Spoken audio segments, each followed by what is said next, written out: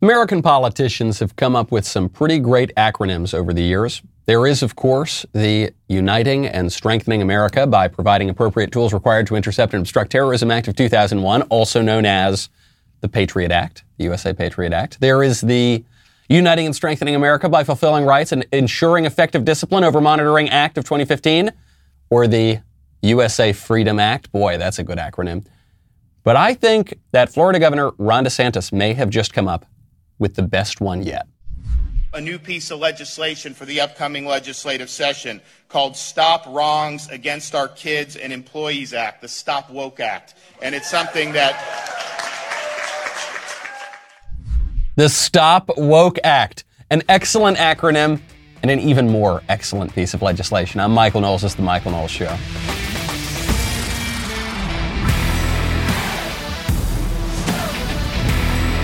Welcome back to the show. My favorite comment yesterday from Jesse Riley, who says, I don't think we're giving Jussie enough credit for giving black people the roles typically played by white men. You make such a great point, Jesse. That's true. We need more diversity in Hollywood. The Oscars are too white. And that's all Jussie was doing was diversifying fictional roles, fictional characters. That's what he was doing. And that's great stuff. When you want to protect yourself, whether you're on the street at night or really in your digital life, it's probably much more important.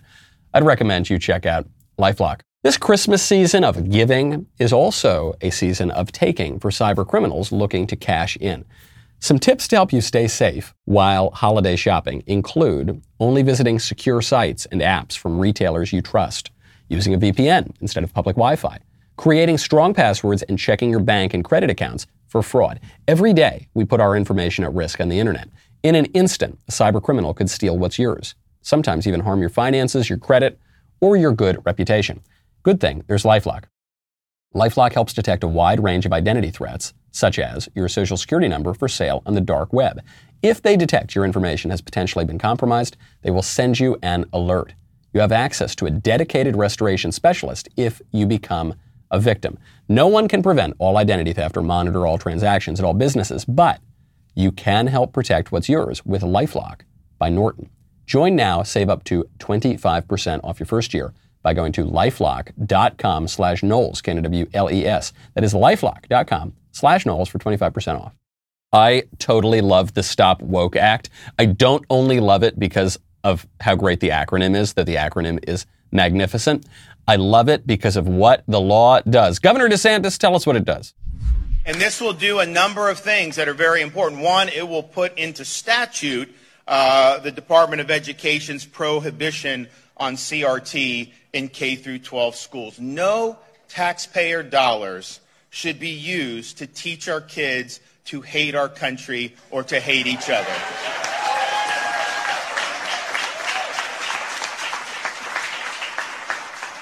And that's important, and that's all well and good, but I think what we've seen recently is you can legislate things like Parents' Bill of Rights. You can have certain things, and sometimes the school districts don't always follow it. And so we are going to be including in this legislation giving parents a private right of action to be able to enforce the prohibition on CRT, and they get to recover attorney's fees when they prevail, which is very important.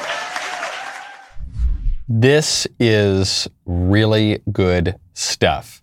This is a great use by conservatives of the government to save our culture. He says it right there. He says the legislation has to have teeth. It's one thing to pass it, but how are you going to enforce it? Well, one way you're going to enforce it is allowing a private right of action for these parents to go after the schools. This is just the sort of thing that you saw in the Texas pro-life law, where you are empowering citizens to sue the abortionists. So there's a mechanism in there to actually hold these people accountable. We know that the teachers, because of the teacher unions, are unaccountable. There are plenty of good teachers out there, and there are a lot of really bad teachers out there. And you can't really discriminate between the two because the teacher unions are so strong they're going to do whatever they want. We know that administrations are not really held to account all that often in the school districts. And so here's one way we can do it. The parents can actually take legal action here for the Stop Woke Act. I suspect the squishy people, I suspect maybe some of the libertarians, they're not going to like this very much because This is imposing limits on academic freedom and the freedom of teachers, and it's limiting things in the classroom. Yeah, right. That's what you have to do. That's what you have to do. That's the only way that you can have a coherent culture. I've said it before, I wrote a book about this called Speechless, Controlling Words, Controlling Minds, available now, a great book to put in a Christmas stocking. The libs used the nonsensical concept of academic freedom, the hoax, in William F. Buckley Jr.'s words, of academic freedom, to cram in all of their insane ideas into the curriculum. And when they put in all of their crazy ideas, that necessarily crowded out all of the other ideas, the good, conservative, normal, true ideas, and contradicted them in many cases. So what we need to do, if we want to be able to take that back, if we want to be able to take back education, which means if we want to be able to take back the next generations of Americans, we have got to push out all the crazy left-wing ideas, and the Stop Woke Act is a great way to do it. If you don't like the Stop Woke Act, boy, howdy, you are not going to like the other law that is being proposed in Florida, which is a bill to require sports teams to sing the national anthem before sporting events. Ooh, speaking of some of the good uses of big government, this is a great one. New bill filed by State Representative Tommy Gregory. He's a Sarasota area Republican lawmaker. This would require not all sports teams, not necessarily high school or college, but professional sports teams to play the national anthem before home games in order to receive government funding.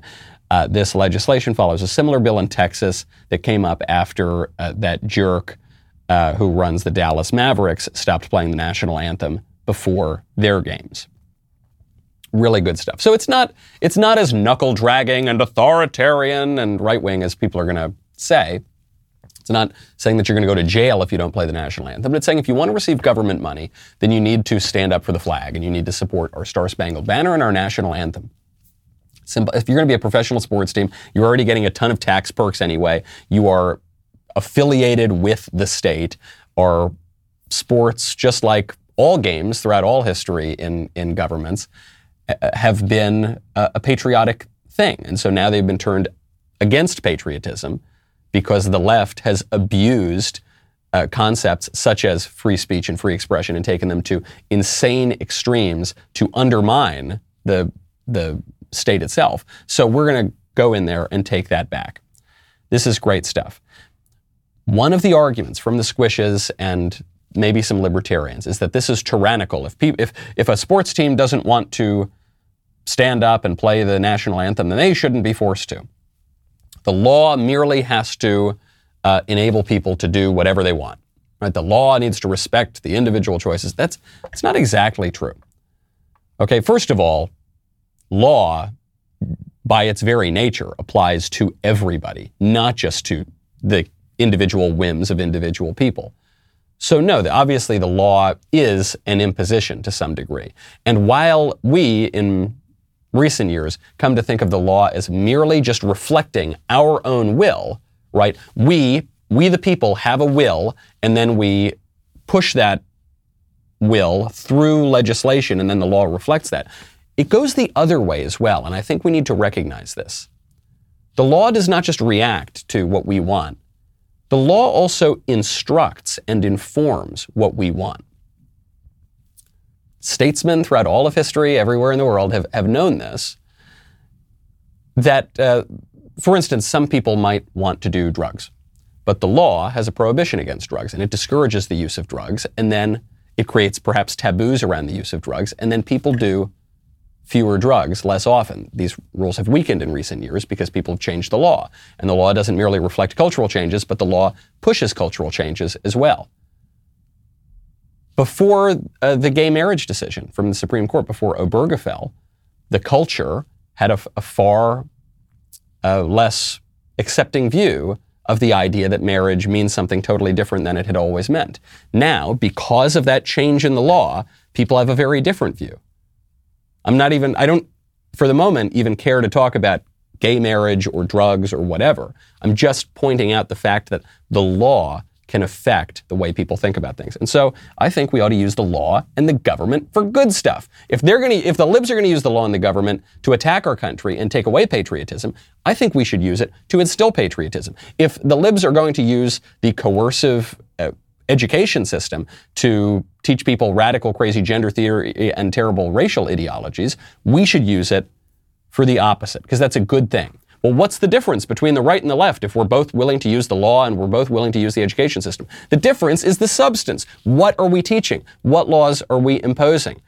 Are we standing for the national anthem, or are we disrespecting the national anthem? Those are different things, even if the law is impelling you to do something in both cases. Now, a great use of big government. Right, I know this is going to be all about how great big government can be. Not just because it's what conservatives oppose is not big government. What we oppose is unlimited, arbitrary, capricious government. Right? There's no such thing as small government in a country of 330 million people where we've got imperial holdings all the way from Guam to Puerto Rico. Okay, you're not going to have some tiny little Republican form of government that where everybody knows each other and we all go to vote in the forum or something like that. That's not going to happen. So what we want is a limited government that is not tyrannical and arbitrary and just ruled by the whims of Dr. Fauci. We want it to be good government. And so probably the most basic use of big government is to stop crime. Okay, during crime waves, it's good to have big government. During the 1970s and 80s, New York was a very bad place, and there was a lot of crime. And then Giuliani came in and used big government and lots of cops to arrest all the criminals and stop them from committing their crimes. And guess what? New York became a much better place, much more flourishing, much more conducive to human flourishing, and much more conservative. Allowed people to sleep easy at night, kind of like MyPillow. You know how much I love MyPillow. I love MyPillow in part because of the great politics of MyPillow and because they support good, conservative, patriotic causes. But I've mentioned before, I'd probably buy from MyPillow if it was run by the Taliban. They just make a great product, okay? And MyPillow wants to give back to our listeners. You can get great discounts on all MyPillow products if you go to MyPillow.com right now. Click on the Radio Listeners Specials. Get deep discounts on MyPillow mattress toppers, towels, and so much more. For example, MyPillow is offering a buy one, get one offer on Giza sheets. These are top quality sheets that you will love. All MyPillow products come with a 60-day money-back guarantee and a 10-year warranty. There's no risk whatsoever. Head on over right now. I love MyPillow. And I love, in particular, I love the pillow. You know, I love all their products, but I love that pillow. It's the greatest pillow I've ever used. Go to MyPillow.com, click on the Radio Listeners Specials for the buy one, get one free offer on the Giza sheets and use promo code DailyWire at checkout or call 800-651-1148. You'll also get discounts on all those MyPillow products, the pillow, the slippers, the mattress topper, and MyPillow towel sets. That's MyPillow.com. Enter code DailyWire or 1-800-651-1148. Tell them Daily Wire sent you. 1-800-651-1148. The deals won't last forever, so call now. So there is a major crime wave going on right now all over the United States. I guess you could say it's been going on for over a year now because left-wing activists and peaceful protesters and demonstrators decided to burn the country down from sea to shining sea. But you're seeing this now without even the facade or pretense of activism. You're just seeing gangs of criminals go into Walgreens and CVS and just steal tons and tons of stuff, break into jewelry stores. It's being filmed. Sometimes it's happening in broad daylight, and the cops aren't doing anything about it. I don't blame them. The politicians won't let the cops do anything about it. And if the cops do anything and it contradicts some racial narrative or it falls into a certain narrative category on the left, then the cops could have their lives completely ruined. As these left-wing lawmakers are calling for the police departments to be defunded and for prisons to be abolished. So I don't really blame the cops here. But what are we going to do about it? Well, Nancy Pelosi was just asked about this, and she basically just shrugged her shoulders. What do you think about some of this crime, specifically in San Francisco, smash and grabs, and also generally, is there some sort of a federal response? You know, we passed crime bills here before. Is there something looking at some of these problems? What it is, it's absolutely outrageous. Obviously, it cannot continue. But the fact is that there is an attitude of lawlessness in our country that springs from I don't know where. Maybe you do. And we cannot have that lawlessness become the norm. There's an attitude of lawlessness, but who knows where it comes from? says Nancy Pelosi, one of the leaders of the Democratic Party that has been saying for years now that we need to abolish the police, that we need to defund the police. And in their defense, sort of in their defense, the logic of their argument is that America is an evil place.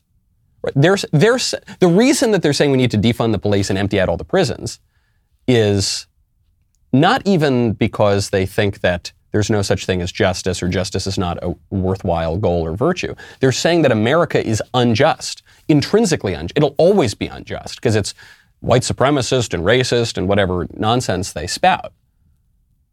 So because of that, the American system of law is necessarily evil and unjust. And therefore, we've got to get rid of it. I don't think I'm being hyperbolic when I say that the cause of the lawlessness in America is entirely the fault of the left. They are openly calling for lawlessness. You even see it in the way they approach the Constitution. Right? Their interpretive principle for the Constitution is that America's evil and terrible and unjust and all our laws are terrible and it's based on white supremacists and blah, blah, blah, blah, blah. And therefore, we need to just rewrite the Constitution from the bench.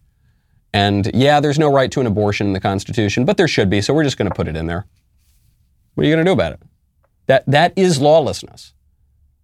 And so it is no surprise when criminals go out on the streets. And then the cherry on top of that sundae is that when all of these thugs went out on the streets and started burning and stealing and looting and killing last year, these people, these elected Democrats, actively encouraged that. They donated to the bail funds for these people. Kamala Harris donated to the bail funds for these people, or posted the link and encouraged other people to donate. Staffers for Joe Biden did the same thing. So that's where the lawlessness comes from. Now, speaking of crime, the left does not want to talk about the smash and grabs. AOC, you'll remember, wouldn't even go so far as Pelosi to acknowledge it. AOC said, oh, it's not happening. Don't believe your lying eyes. Don't believe the retail associations. Don't believe Walgreens. So Pelosi will at least acknowledge it. But the Democrats want to talk about a far worse crime than, the zillions of dollars being stolen and the arson and the looting and the killing and all that. The libs want to talk about January 6th. Here is James Carville, very influential and prominent Democrat strategist, describing the massive criminal act of January 6th. It was a massive criminal act. The people who penetrated that Capitol were criminals. The people that helped them penetrate the Capitol are criminals. You're a lawyer. You know this. If I drive the getaway car or I case the place out, I'm just as guilty as the trigger man. All right? That's the way the law operates. And they're going to find that members of Congress were aiding and abetting this, that Trump was behind it, major people in the administration were behind it. And we have to remember, this is a massive criminal attack. It just wasn't an assault on the temple of democracy or whatever we say. These were criminals in that building, and these were people on Fox who were aiding and abetting criminality. That's not a good thing, not in a nation of laws. And I hope that they stay very, very aggressive and expose these criminals and the people that supported them to the very extent that they possibly can. Man, these Democrats, they get real tough on crime when you're talking about the horn guy dancing around the Capitol Rotunda. They get really tough on crime when some Midwestern dad cracks a Coors Light and puts his thumb up in front of a picture in the Capitol. They are ready to send you to Gitmo. They're probably going to bring back the death penalty in a lot of their states when you're talking about that Florida guy who was smiling with Nancy Pelosi's lectern as he walked out of the Capitol with it. Not so tough when it comes to actual crime. Right? And not so tough when it comes to actual looting and robbing and killing. And that, because this is friend-enemy politics, right? This is, the BLM people are my friends, the Antifa people are my friends, so I'm just not going to prosecute them. And the horn guy is my enemy, and so I am going to pretend that this guy is the gravest threat to the United States ever that we've ever faced. And there's no objective standard here. It's just, I like my friends, I hate my enemies. That's what they're talking about. And Carville goes pretty far. He doesn't just say that the eccentric people at the Capitol who didn't kill people, who didn't kill cops, who didn't do any of the things that the libs say that they did. He's saying it wasn't just them who were the terrible criminals, it's Trump. Trump was behind it. We got him now. Stay tuned. Buckle up, buckaroo. There is really serious stuff coming out of the January 6th Commission. How stupid do they think we are? Very stupid, I guess. How stupid they think we are. How many times are they going to pull this? Oh, just you wait. We've got a Russia investigation. Trump is behind a massive crime. Oh, just you wait. We're going to get him. We're going to get him. What happened with that? They didn't get him. Oh, but we forget Russia for a second. Now Ukraine.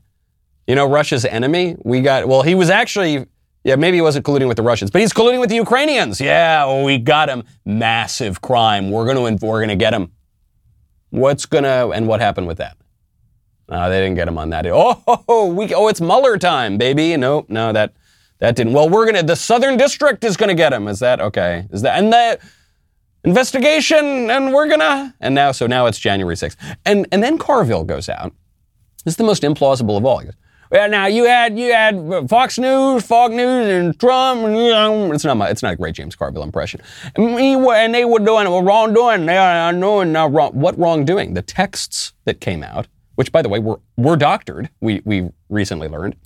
The texts that came out from Fox News hosts and conservatives texting the White House, and Don Jr. even, texting the White House, texting Mark Meadows, the White House chief of staff, and saying, hey, this is bad, stop this.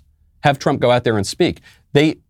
If anything, they show that the prominent conservatives were discouraging any sort of violence at the Capitol. Right? They weren't saying, yeah, go get him. They were saying, no, get the president out there to go tell people to go home. And then what happened? That's exactly what happened. Trump went out and said, hey, stop it, go home. Totally exonerates everybody. But they're going to gin it up, and then nothing's going to come of it. And you know what? They're just going to do it again. They're going to pick another topic and do it again, another non-controversy and do it again. And it's going to be mostly Democrats leading the charge with a handful of court jester conservatives there as well, like Liz Cheney. Speaking of January 6th and the January 6th Commission, turns out that at least one of just two nominally Republican members on the January 6th Commission is getting a ton of money from lib donors. Liz Cheney raked in about $55,000 from the same donors who fund the Lincoln Project. The Lincoln Project is this scandal-ridden left-wing operation by a bunch of disgruntled former Republican operatives who couldn't get jobs anymore, so they started to work for Democrats. And then one of them got in trouble because it turned out he was grooming young boys for sex. And so the Lincoln Project, not a very reputable, honorable organization. And the same donors to the Lincoln Project are funding Liz Cheney. A lot of money. A billionaire, John Pritzker, who's given $100,000 to the Lincoln Project, gave Cheney over $21,000. Another Silicon Valley investor, Ron Conway, top donor to the Lincoln Project, gave Liz Cheney and her campaign committees the same amount of money. For the people who say Liz Cheney's her voting record's fairly conservative. Yeah, whatever. When push comes to shove, at the crucial moments, she sides with the other guys. This is friend-enemy politics. Gets right back to it. She's where it counts. She sides with the other guys. That's a lot of money. We're talking about, $21,600. That's, especially these days with gas prices so high. Well, if you want to save a little money at the pump, I'd recommend you check out Get Upside. I am thrilled to introduce an incredible app that everyone who buys gas needs to know about. That's Get Upside. Do you buy gas? Are you like every other American? Well, then you need Get Upside. My listeners are making up to 25 cents for every gallon of gas every time they fill up. Actually, that's not true. That's not quite true. Because on your first tank, you can save up to 50 cents per gallon of gas. Just download the free Get Upside app in the App Store or Google Play right now. Use promo code Knowles, get a bonus 25 cents per gallon on your first fill up. That is up to 50 cents cash back per gallon. Do not pay full price at the pump anymore. Get cash back using Get Upside. Just download the app for free. Use promo code Knowles to get up to 50 cents per gallon cash back on your first tank. Some people who drive a lot are making as much as $200 to $300 a month in cash back. There's no catch. The cash back gets added right to your account.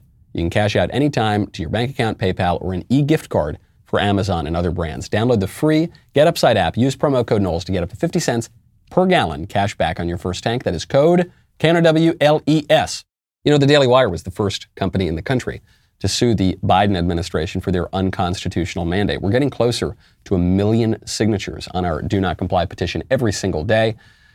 Right now, big hospital chains are dropping vaccine mandates for healthcare workers because of this kind of pushback. So we're almost at 900,000 signatures so far. We need your help to cross the finish line. Right now, please sign the petition at dailywire.com/do-not-comply. Then share our petition with all of your family and friends. Also excited to announce a new series exclusively on Daily Wire. If you've ever wanted to be a fly on the wall for some Ben Shapiro behind the scenes, then you're in luck.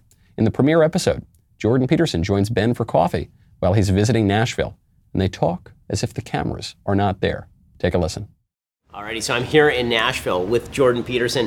Jordan's spending a lot of time in Nashville. In fact, I think Jordan may know Nashville better than I do. Last night, you dragged me to Robert's Western World, and you were like the guy of the house. Like, they all knew you. No, Luke McQuarrie was the guy of the house, the guitarist. Playing the guitar with He's deadly Steve. band, Kelly's Heroes, they're a deadly band. I will say, I feel like I was a little more dressed for it. Like, I was wearing a t-shirt and a leather jacket, and you were wearing this. Yeah. Pretty much. Yeah, I didn't have my cowboy boots. I haven't bought them yet. But I'll get a cowboy hat and cowboy boots for my we're show gonna get you here. Nashvilled up, exactly. Damn right. It was really fun being there with you. Oh, yeah, no, that was awesome. You're a classically trained violinist. I am. And you like the music. Oh, I love that stuff. I mean, if you're a good musician, you're a good musician. Those guys know how to play. That's they right. really know how to play. Yeah. Sunday Special is a lot more formal. I mean, I'm coming in with questions, and it's much less of kind of a discussion between the two of us, and it's much more of kind of just me probing and Jordan's ideas. But this is much more like how we talk normally. I mean, Jordan, you called me, we talked on the phone like a month ago, and this was basically the same conversation, right? This is how we talk when... Different topics, but... Yeah, different topics, but I mean, like, this is how we talk when the cameras aren't on us. People really love being in on those conversations. I think that the fact that people are going to kind of get the fly on the wall view of these kind of conversations is pretty awesome. So you'll be able to see clips of my conversation with Jordan here at the coffee shop on YouTube. But if you want to see the whole conversation, which really is the way you should see it, you need to head on over to dailywire.com or check us out on the Daily Wire app. You'll be able to see the whole thing there, and it's pretty fantastic. Not only do I want to listen to that conversation, but I want Jordan Peterson's suit. It's a great suit. Oh my gosh, that guy has the best suits. Ben's conversation with Jordan drops tomorrow. It'll only be available at dailywire.com. If you're not a member yet, now is the perfect time to sign up. Head on over to dailywire.com/subscribe to sign up today. Clips of the show will be available on YouTube, but make sure to subscribe to hear the whole thing. We'll be right back with a lot more.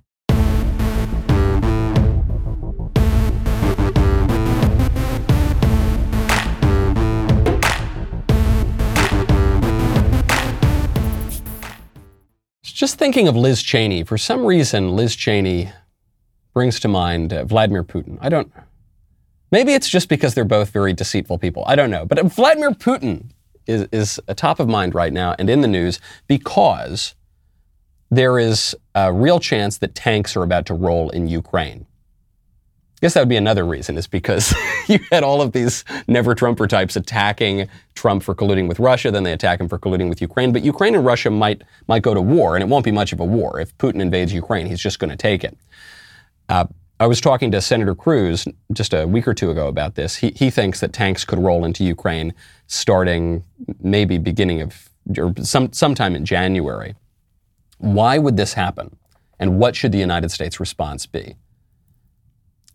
This would happen because Vladimir Putin has called the collapse of the Soviet Union the greatest geopolitical disaster of the 20th century.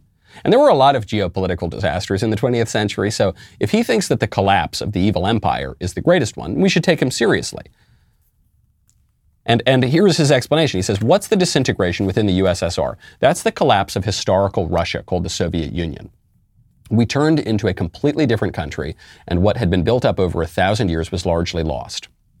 So this is an interesting take from Putin, because the traditional take of Russia and the Soviet Union is that you had the Russian nation and the Russian Empire, and it had been built up until the Russian Revolution, when the commies came in, and then they created this entirely new entity that destroyed Russian history and executed the family of the Tsar, and they created the Soviet Union. But that's not what Putin is describing. Putin is saying, no, the Soviet Union was just an extension. It was just the next step of the historic Russian nation. And so when you destroy the Soviet Union, you're actually destroying 1,000 years of Russian history. So Putin is not viewing it as some communist ideologue who hates Russia's history and wants to completely change it. He's viewing himself, it would seem, as a new kind of czar, as just an extension of all the old czars of Russia. And so he wants to get that back. He wants to take back the territory that was lost with the collapse of the Soviet Union. Now, in 1991, as the Soviet Union is collapsing, Ukraine votes in a landslide to become an independent nation. Now, it's a little complicated because there are still some people in Ukraine who wouldn't mind being part of Russia, and there's an internal political battle within Ukraine. So the claim against Trump for the past, 5 years is that Trump was colluding with the Russians. And the traditional conservative response to this is, no, he's not colluding with the Russians. How dare you say he's colluding with the Russians? Now, I've got a little bit of an out there kind of suggestion. I've got a kind of out there left field thought when I hear this accusation that Trump is colluding with the Russians. Namely, should we maybe collude with the Russians? Please don't yell at me. I know I'm a little out there right now. But if you asked me today, who is our number one geopolitical enemy and threat? Is it Russia or China? Who poses the gravest threat to American power? I'll ask you that question. What do you think? China, right? It's not even close. It's not even close. China is stealing our technology. They've got an extremely robust economy. They've got a gazillion people in there. They're threatening United States interests around the world. They've got all of our manufacturing. That's a huge national security threat. They own our debt. They're buying up a lot of our land. They're a huge threat. So when the Soviet Union was the big threat during the Cold War, what did the United States do? China, a growing power, Soviet Union, evil empire, our number one enemy in the world. What did we do? We cozied up to China. We cozied up to China to box in the Soviet Union. It was a Cold War strategy. So I guess my question now is, if China is the grave threat, why would we also want to wage a two-front war against China and Russia? Would it not be better? I'm not saying we need to, put out the welcome mat and let the Russians roll into whatever country they want, but I am suggesting, wouldn't it be better to have better relations with Russia as we are heating up our tensions with China? It seems to me that we would, and that's not what we're doing. What we're doing is actually pushing China and Russia closer together. Moscow is Beijing's largest arms supplier. They provide 70% of China's arms imports between 2014 and 2018. Relations between Moscow and Russia are at a, quote, unprecedentedly high level, according to Vladimir Putin. China is a friendly nation, he says. It has not declared us an enemy as the United States has done. China and Russia are united like a mountain, and our friendship is unbreakable, says the foreign ministry spokesman, Zhao Lijian, in China. So this is obviously what Putin wants. Putin wants a super tight relationship with China. That's obviously what China wants. But so why do we want that, though? Why are we pushing them together? There are a lot of wedges here that we could have. We could use trade.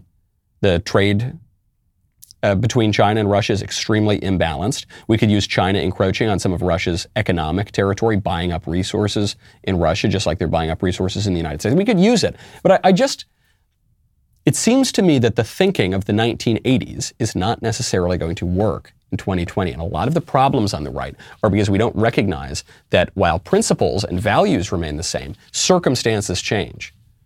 And so my humble suggestion, did you see Vladimir Putin built this beautiful cathedral in Russia? It's gorgeous, beautiful architecture. It wasn't merely aping the past. It was taking the best of the past and kind of adding some modern elements. This beautiful Orthodox cathedral. And then you look at what the Western secularists are doing, and they want to turn Notre Dame into some fruity Disneyland. Maybe, all I'm saying is maybe we should consider, to some degree, colluding with the Russians. Maybe that's not the worst thing in the world. Because whatever strategy we're pursuing now is not working. And speaking of bad strategies, there's a story out of Oregon. A group of Oregon high school and middle school students, these young girls, decided that they were going to protest sexualization by taking off their clothes at school and just wearing their bras. This is a real story. It's not The Onion. It's not the Babylon Bee. At Southridge High School in Beaverton School District, students came to school in lace bras that revealed everything, did not leave very much to the imagination, lingerie bottoms, according to one parent. And they did this. They wrote actually some protest slogans on their bodies and some of their clothing that said rape culture or educate your boys or my body or my clothing choice. My body, my clothing choice. I don't know what young man at this high school came up with this idea, but he is a genius. He is a devilish, clever man to convince the women that they were going to protest sexualization by taking all their clothes off and parading around for the boys. That is like protesting obesity by eating a bunch of donuts. That is like protesting lung disease by just slurping up cigarettes and not just chain smoking non-stop. But there is a kind of logic to it. Just like there's a kind of logic to defund the police and abolish prisons. If you think America's hopelessly unjust, then obviously you got to dismantle the system of laws. Well, it's the same thing here. This is the logical consequence of this liberal conception of the individual being able to do whatever the individual wants based purely on the individual's will. If I want to be a woman, then I really am a woman, and my will transform reality. If I want to pursue whatever desire I want, then I can do that, and you have no right to stop me from doing that. Well, this is the logical conclusion of that. The girls are saying, I don't want boys to look on me with lust. Okay, and I don't want to have to watch where I walk at night. I don't want to have to worry about walking down a dark alley wearing a mini skirt in the middle of the night in the bad section of town. I shouldn't have to worry about that. I'm the victim. Stop victim blaming me. Just teach boys not to rape. Just teach boys not to look lustfully on women. Well, sure, yeah, there are laws against rape, right? There, of course, that's good. We like that. The law is an instructor. The law is, but you will never stop boys from getting a thrill out of seeing naked ladies. It just can't happen. No matter how much you desire that, no matter how intransigent you are and obstinate you are about your rights and your will, you will never convince boys not to think that naked ladies are cute and hot. It can't happen. Well, just teach boys what you are doing is denying reality and making the problem worse. If you are protesting sexualization by prancing around in your bras, it just won't help. When we deny reality, we make problems worse. Though you do wonder with these high school sort of protests, how much of it is just, the more things change, the more things remain the same. How much of this is just the girls putting on a show for the boys, and how much of this is the boys, trying to flirt with the girls? You wonder these things. Whatever it is, it's not an effective political protest. And whatever creepy dudes convince the girls to do this, stop it. That's not nice to do. Speaking of creepy dudes, I just read the creepiest opinion column I have ever read in my whole life, and I read a lot of op-eds. Headline: Men like me benefit from safe abortion access. This is by Kayvon Shroff. He is a senior advisor to the Institute for Education, which is some DC NGO. He's got degrees, I think, from pretty fancy schools, Kayvon Shroff, and he says that he, a man who has promiscuous sex with women that he doesn't care very much about and doesn't want to be with, he benefits from abortion. Quote, men like me have long been the direct beneficiaries of safe abortion access. Most of the women I've had sex with were also students like me, also progressive, and also not at a point in their lives where they were looking or ready to have children. I try to share responsibility for birth control. And if a woman tells me she's on it, I also trust that. Oh, he's so progressive. Believe all women, right? If she got pregnant, however, though entirely her decision, I assume we would both want the same thing, an abortion. In longer term relationships, we've had explicit discussions about this. So he'll sit down. If he sleeps with a woman, and he, maybe he doesn't really like her, like he doesn't want to marry her or anything, but he likes her well enough to keep sleeping with her for at least some period of time. He's going to sit her down and say, hey, Missy, don't you get any ideas in your head? If there is a product of our fake love, the love that I'm performing, even though I don't actually feel any love for you, if there is any product, namely a new, beautiful human being that is a little bit from me and a little bit from you, we're going to kill that thing, right? And if not, I refuse to keep having casual sex with you for some undetermined amount of time. He says, what if I got a woman pregnant? What if she didn't want to continue the pregnancy but could not get an abortion? Would we try to stay together even if it wasn't a fit? Hey, Buster, pretty sure it was a fit. Okay, I'm pretty sure that's kind of the issue in the first place, right? But it's not a fit. It's a fit physically, but it's not, I don't actually like her soul or her spirit or her mind. It's not a fit. Would we stay together? How would I provide for the child? Would I have to get a job? Oh, I don't want to get a job. What kind of custody or visitation rights would I get if we weren't together? Oh God, would I want that? I'd have to see the kid and work and then pay for the kid? Ugh. Would adoption really be a consideration, as Justice Amy Coney Barrett recently glibly suggested? I love that this guy is accusing someone else of being glib. This guy who thinks it's unjust and insane not to let him kill his children with all the women that he's using.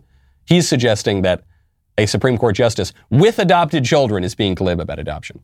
If so, would the child face an abusive welfare system? I'm going to pause there. No, the child wouldn't, because for every infant put up for adoption in the United States, for every newborn baby, there are an estimated 36 couples trying to adopt that baby. The children who end up in the foster care system or the government system obviously, that's a terrible system. We should reform it as best we can.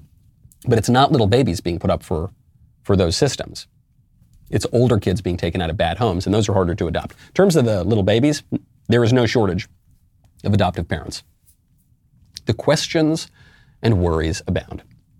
So I read this creepy column by creepy Kevin Schroff, and I see just a lot of red flags. Not for me, what do I care? I don't have any intention of sleeping with Mr. Schroff.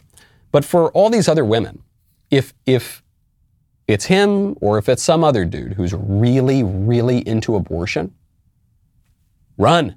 Run for your life, lady. Let there be a lady-shaped hole in the wall where you run away from this guy. What do you get out of this? The one thing you could say you get out of this is some pleasure from sex. But does anyone, if we're all being really, really honest about reality and we're not buying into crazy left-wing ideologies, does anyone really believe that women get the same sort of pleasure from sex that men do? I don't really buy that. I don't think women, if they're being honest with themselves, really buy that either. Talk about tricks that dudes play on chicks. I think all of feminism is basically just a trick that dudes played on chicks. Right? Oh yeah, it would be a really effective political protest if you took all your clothes off and danced around in front of me. That would be totally free the nipple. Remember that movement? There was the free the nipple movement to try to have more obscene imagery on social media. Oh yeah, that would be empowering if you got naked and jiggled in front of me. Yeah, that would be really empowering. And you know what else would be really empowering? If you slept with me without asking anything of me whatsoever and not requiring me to be accountable or responsible to you at all. That'd make you so strong. So we're doing that? That's cool. That's good. That works. No.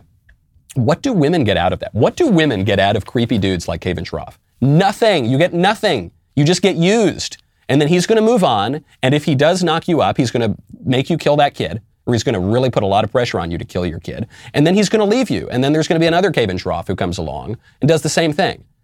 And then you're going to do that, and probably you're in some liberal social circles, and you're going to be in some major metropolitan area, and like 100 guys are going to do that, and then guys aren't going to like you anymore because they're going to go for some younger girl that they convinced to dance around naked for him. And you are going to be left high and dry, lady. Don't do it. Don't fall for these guys. Goodness gracious. I'm on a mission of mercy here. Come on. What are you doing? Speaking of abortion, who gets abortions? Who gets abortions? Asks the New York Times. It's a big piece. This is a big do not overturn Roe versus Wade activist piece in the New York Times. They say the typical patient, here we go, typical patient is already a mother, is in her late 20s, attended some college, but doesn't have a degree, has a low income. I'm going to underline that one. So low income. Is unmarried. Is in her first 6 weeks of pregnancy, is having her first abortion, lives in a blue state. And so, come on. Even you pro-lifers need to admit, we need abortion, right? We need abortion because abortion mostly just kills poor people. Look, they're poor. She's poor. You want more poor babies? Then they're going to be all, they're going to be all like wanting your money, and they're going to be all like, poor, and it's going to be icky, and you're going to have to walk by them on the street, and ugh. And she's unmarried, so you might need to pay more in taxes. Or really, usually the welfare systems, the foster care system is so terrible, and the government-run child care systems are so terrible. Maybe you'd have to give more to charity. Ugh, that's no good. And look, she doesn't even have a college degree. She's not even educated in the way that the liberal establishment wants her to be. So what the New York Times is saying is that the women who get abortions are poor and dumb, and we don't want them to have kids, right? That's what's underlying all of this. Pretty ghastly take. I'm going to go out there. And again, this is going to be kind of wacky and crazy and out of left field. I don't think that we should kill all the poor people. I don't think that we should kill all the people who are below a certain IQ or a certain level of educational attainment, especially the latter. Good grief, as though a college degree implied really much of anything these days with the collapse of our educational system. But I don't think we should kill dumb people either, and I don't think we should kill people based on their race, and I don't think we should kill people based on their geography, and I just don't think we should kill innocent people. But this is how they think. This is how they think, which is ghastly. And this is how they think that we think, which is pretty sad as well. Just a little final point on this. Dr. Oz. Dr. Oz is TV host. He's running for Senate as a Republican in Pennsylvania now. But there was a video that came out of him making fun of the pro-life movement and pro-life people. This was some time ago. And so now he's being grilled about this on Fox News. He refuses to really give an answer on when he thinks life begins. What is your position as both a doctor and a senatorial candidate on when life begins? When should we draw the line when abortion is legal? As a doctor, I appreciate the sanctity of life. And for that reason, I'm strongly pro-life. With the three exceptions I've mentioned, that's how I would vote. And when does that life begin? Again, if I'm pro-life, then it's a decision that comes back to the sanctity of when you think life does begin. And I believe it begins when you're in the mother's womb. When you're in the mother's womb? But that carries you all the way up to 9 months of pregnancy. No, of course not. Life's already started when you're in your mother's womb. But it's a rat hole to get trapped in the different ways of talking about it. We need, as a nation, to make sure the Constitution is appropriately followed, and people like me, and you may be in the same camp, who are pro-life, have our feelings respected. And this is something that should not be taken away from us by judiciary legislating from the bench. Yeah, but that's also something that's going to have to be legislated, and that answer is going to have to be given specifically. Good on this guy. This interviewer is doing a great job here. That is some weak sauce from Dr. Oz. How hard is it to say conception? How hard is it to say? This is the simplest answer. This is the most tried and true answer. This is the true by definition answer. When does life begin? It begins at conception, at the conception of life. It begins, when does life begin? It begins, when we decide, when we need to have people make their decision about, and it comes to the question of when does life begin? Yeah, buddy, that's what I'm asking you. When does it begin? It begins, and that's a clever answer. He says it begins when you're in the mother's womb. Well, yeah, we all agree with that. Even the most radical pro-abortion people, I guess with maybe a couple of exceptions, believe that life begins, at least by the day before birth, when you're in the mother's womb. So when though? When does it begin? Well, it's already begun. Okay, well, so just say it. Say consent, but he can't say it. Even John McCain would say it. Remember John McCain, who is, a little on the squishier side when it comes to conservatism? John McCain said it during his presidential race. He said, I believe life begins at conception. Why is it so hard for Dr. Oz? Maybe because Dr. Oz doesn't really believe it. We are in a moment right now where we are moving the Overton window, where we are aggressive, where conservatives are actually making substantial wins. We're stopping woke. We're doing the Stop Woke Act. We're making big wins. Don't settle for squishes, folks. I'm Michael Knowles. This is The Michael Knowles Show. See you tomorrow.